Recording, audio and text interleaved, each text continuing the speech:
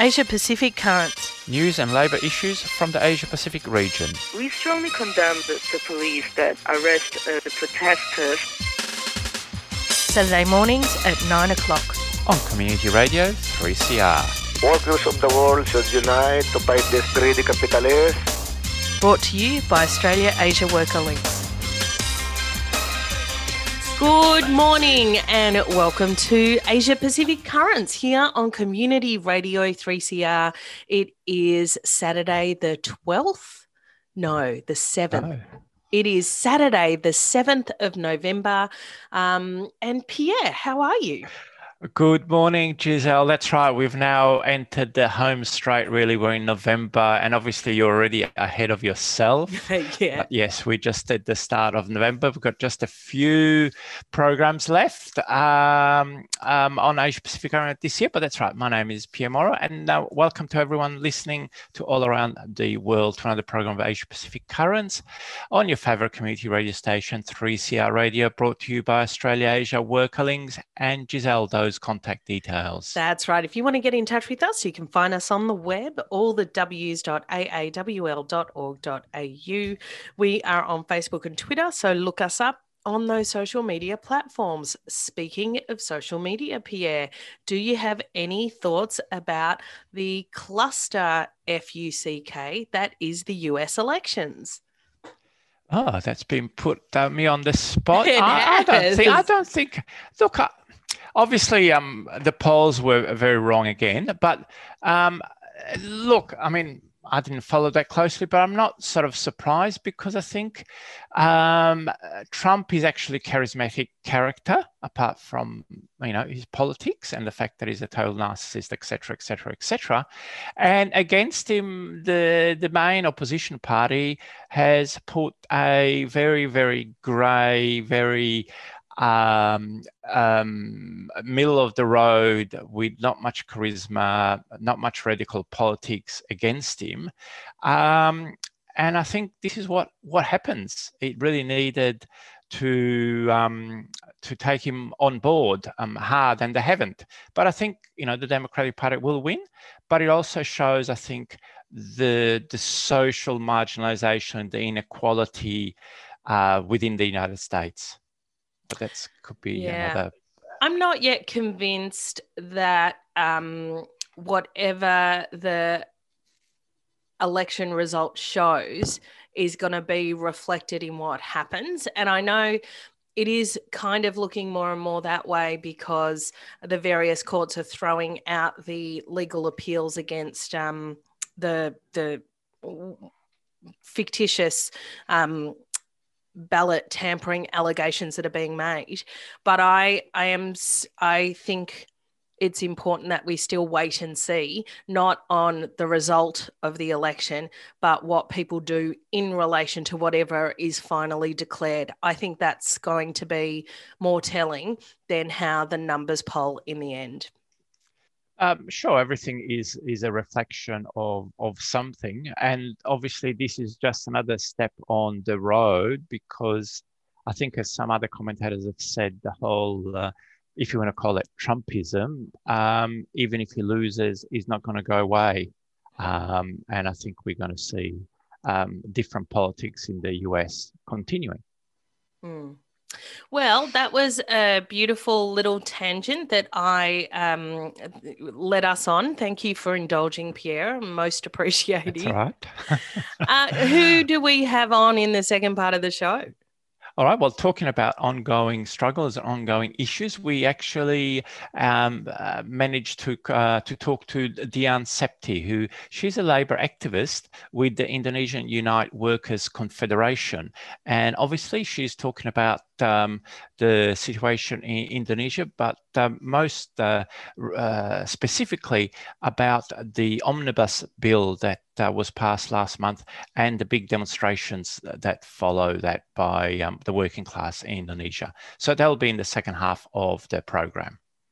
Thanks, Pierre. But first up, news from around the region, and we're going to start in India, where scores have been killed in a factory explosion. This Wednesday, an explosion at a chemical factory on the Purana Pipalaj Road in Ahmedabad, Gujarat state, triggered a major fire and the collapse of an adjacent warehouse of a cotton factory. Initial reports indicate that at least 12 workers have been killed and another 9 have been injured, 6 of which are in critical conditions. There are no indications yet as to what led to the original fire and explosions, but unfortunately, such industrial incidents at chemical factories in India are all too common. And our best wishes go to the family and friends of those workers. We now go to Iran, where there's been more arrests. Now, this year, our regular listeners would know that we brought you lots of updates on the ongoing struggles by the Haftape sugarcane workers against both mismanagement and exploitation by their employers and repression by the security forces. Their organisation, militancy and solidarity have been a beacon for all Iranian workers. This week, we heard that on October 29th, Ibrahim Monjezi, Yusuf Baini and Masoud Hayvari were all arrested on charges of disturbing public order and transferred to prison. While they have now been released on bail just yesterday, these arrests are part of an increasing attempt by the government to clamp down on Labour dissent.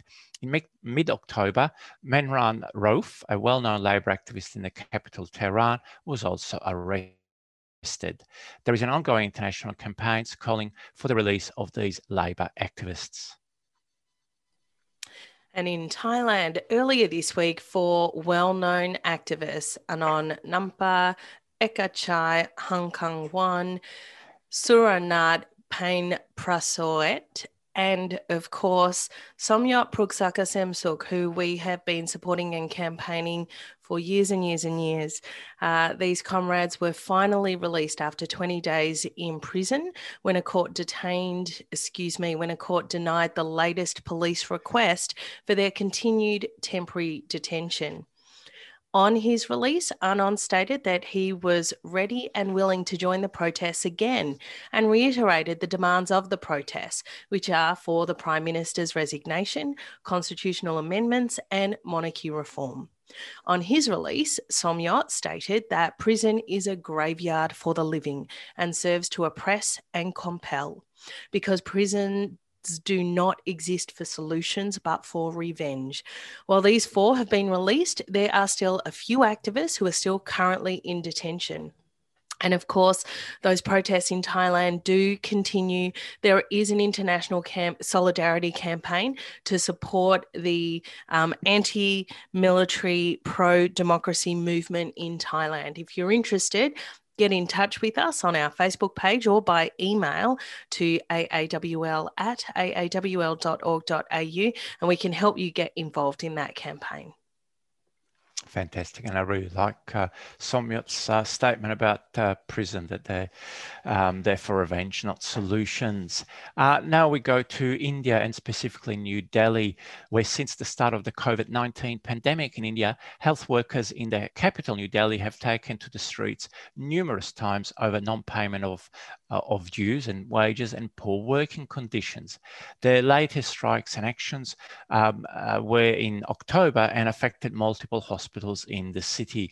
Some workers have not been paid for anywhere between 3 to 6 months. In addition, PPE, or personal protection equipment, has become a major issue since the pandemic, with many workers complaining of insufficient or substandard equipment. Both local and federal authorities have continued to stall on this issue and have blamed each other for the ongoing problems. Moving now to Saudi Arabia and the kafala system there, which, Pierre, is an issue very dear to you in relation to fighting against it. This week, the Saudi Arabian government announced this week that it will ease restrictions on migrant workers from March 2021. The kafala system is the legal framework that restricts migrant workers' rights in Saudi Arabia and makes them extremely vulnerable to abuse and exploitation. The new rules will now ease workers' contractual restrictions, including the right to change jobs by transferring their sponsorship from one employer to another, leave and re-enter the country, and secure final exit visas without the consent of their employer. Many Labor activists are now waiting to see the actual wording of the legislation to see if it will live up to this announcement and whether it will also reform the repressive system of detention centres for workers. There are approximately 10 million migrant workers in Saudi Arabia, making up about a third of the total population. Pierre, that must be good news to you.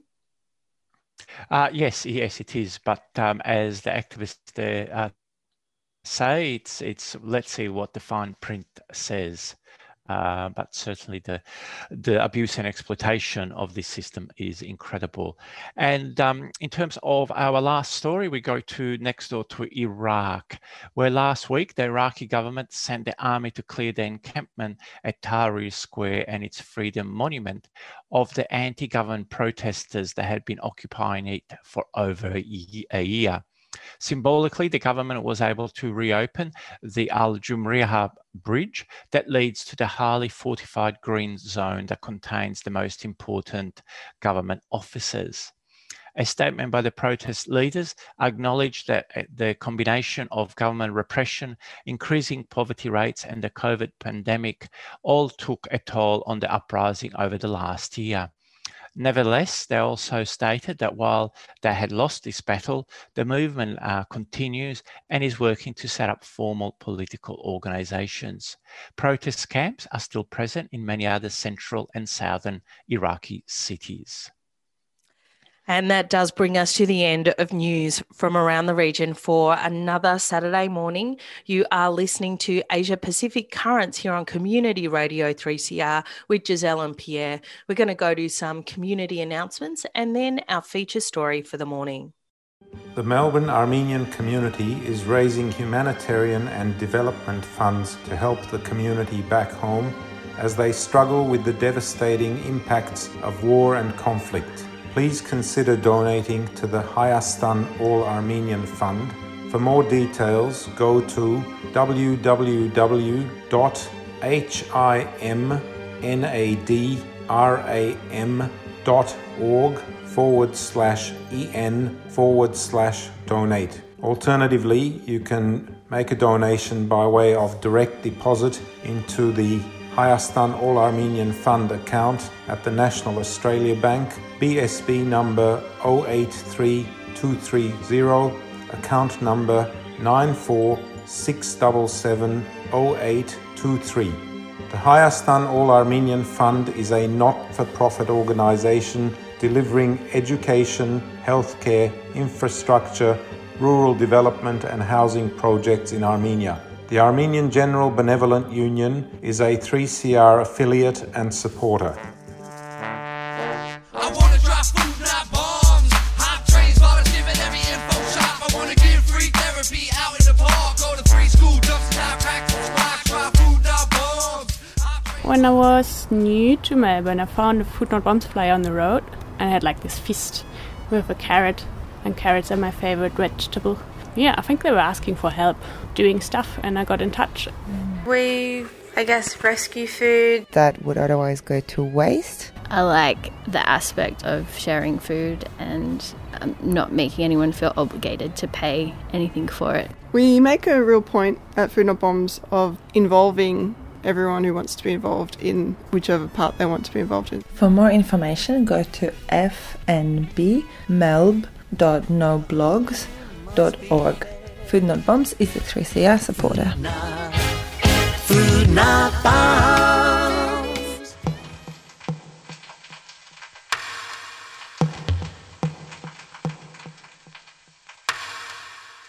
You're listening to 3CR Community Radio 855 AM. You're on Community Radio 3CR. This is Asia Pacific Currents. Pierre, our story this morning. That's right. We were fortunate enough early this week to talk to Diane Septi, who She's a labour activist with the Indonesian Unite Workers Confederation, and we talked to her about the recent passing of the Omnibus Law in Indonesia and the workers' response to it. On October the 5th, the Indonesian government passed the new Omnibus Law. Can you give us the main points of this new bill? Okay, the Omnibus Law on job creation unites 76 bills become one law, and there are 10 clusters in the law, and only take less than 1 year to finalize and legalize the law, although it is controversial and during pandemic situation that is getting worse. The 10 cluster want some of the labor, land acquisition, and also about journalism, the law on journalism. And this law, the main idea of the Omnibus Law on job creation is more flexible labor market, so that the articles on contract workers and outsourcing was amended so that it can be broadly applied and without time limitation. Besides that, this law also regulates the politics of supporting low wage that was legalized before through government regulation on number 78, 2015, which regulates wage increase based on inflation and economic growth. Actually, the article about contract workers in Employment Act number 13, 2003, have some limitation and give the workers a bigger chance to be a permanent workers. But this article very often violates and almost no law enforcement for this violation. Meanwhile, the policy about minimum wage in Indonesia arranged just for substitution. There are no policy to protect the workers' rights for decent wage in Indonesia, and now the Omnibus Law on job creation accommodate this violation. And let's say it's an effort to legalize the violation on workers' rights. So the situation is clear now that it make a precarious work.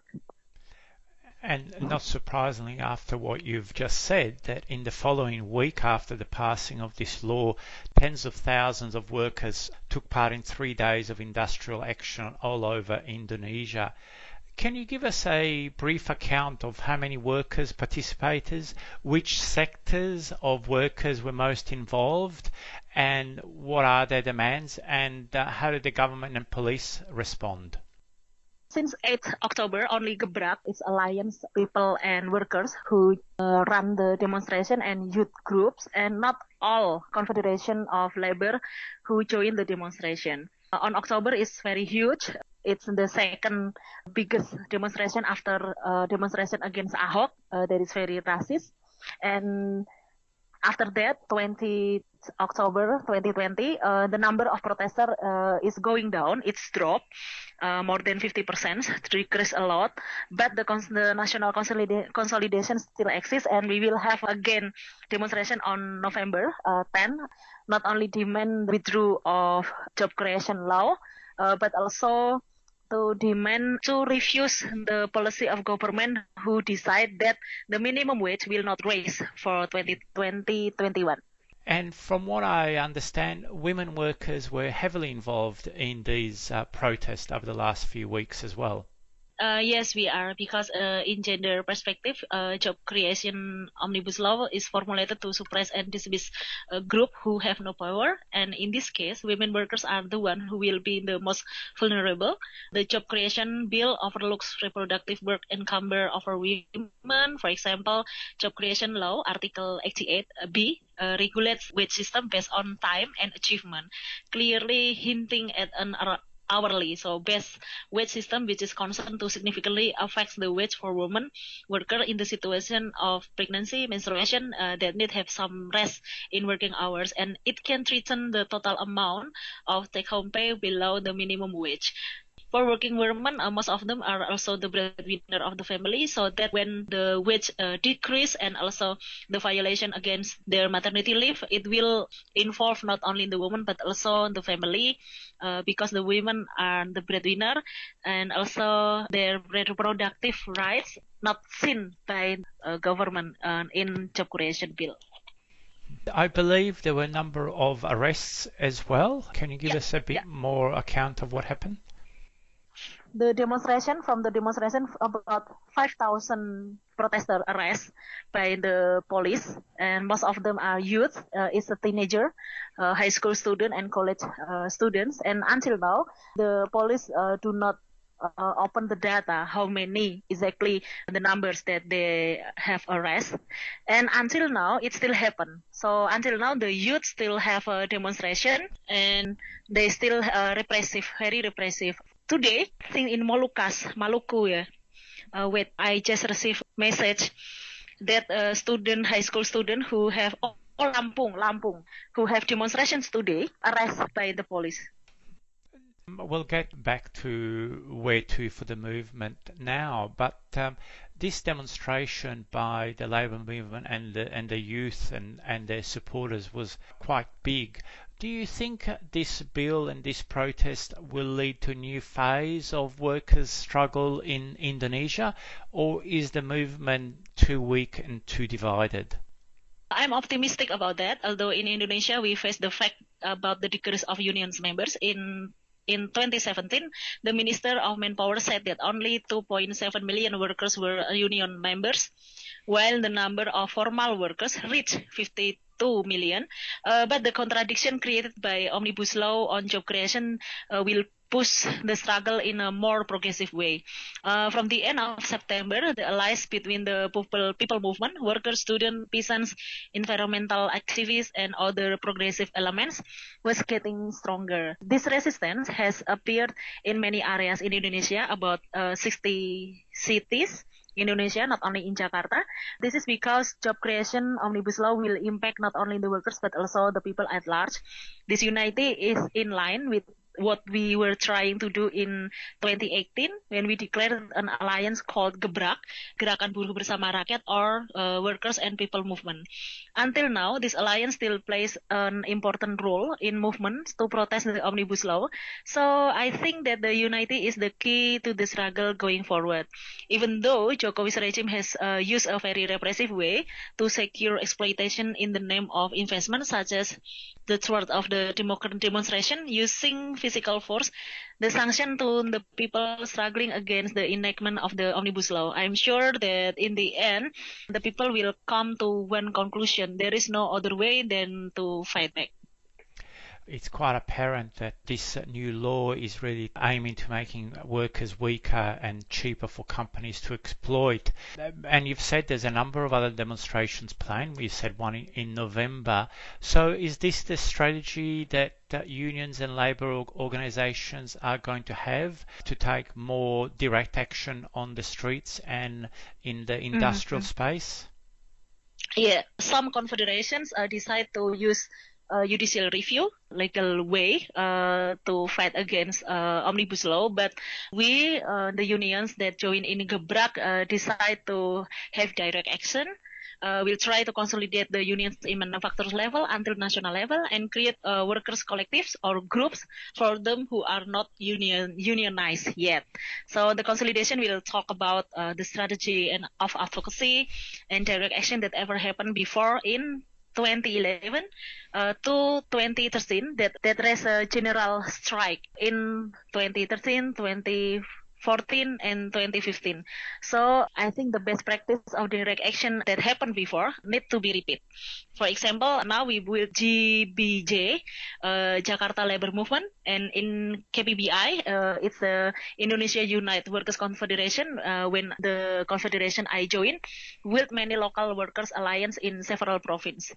While the youth movement, student college and senior high school now are also rising. So I think that the strength will be accelerated. The key is continuing the network among groups. That's fantastic to hear, especially like you've mentioned, there have been instances in the last 30 years in Indonesia where there have been major labour mobilisation, which is certainly inspiring for workers all around. And in conclusion, I mean, what we are seeing in Indonesia, we're now seeing in other countries where governments are using the COVID-19 pandemic, the lockdown and the economic crisis to really push for an offensive against workers' struggle. So looking regionally, how do you think is the best way to link up these struggles, but also for workers to support the movement in Indonesia?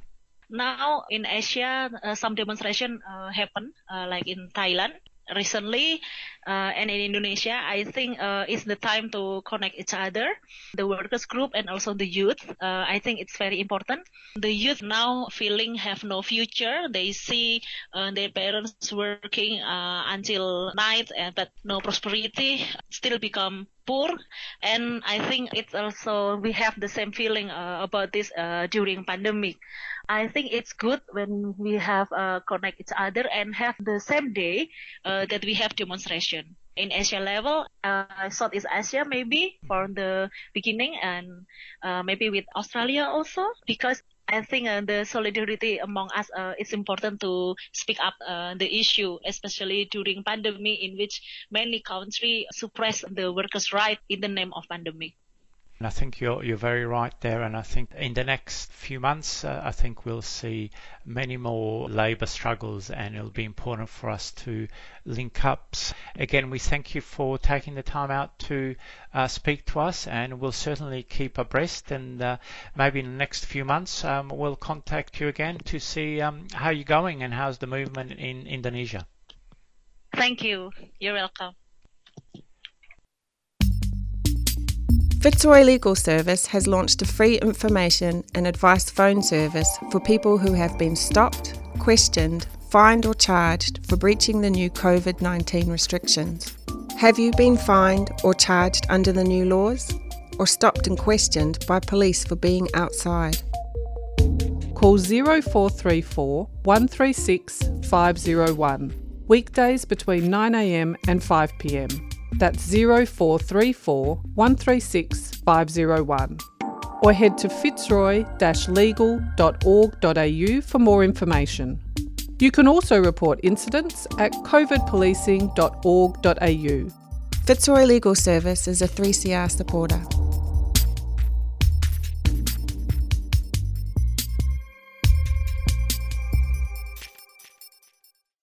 You're listening to 3CR Community Radio 855 AM on digital and online. 3CR Radical Radio. And you were just listening to an interview with Dian Septi, who is a labour activist with the Indonesian Unite Workers Confederation about the recent new labour laws in Indonesia and the response by the workers. And that does bring us to the end of the show, Pierre. That's it, really. We'll be back next week with another program of Asia Pacific Currents and updates from the labour movement in the region. So stay tuned to 3CR Radio. That's all from me, Pierre Morrow. And me, Giselle Hanna.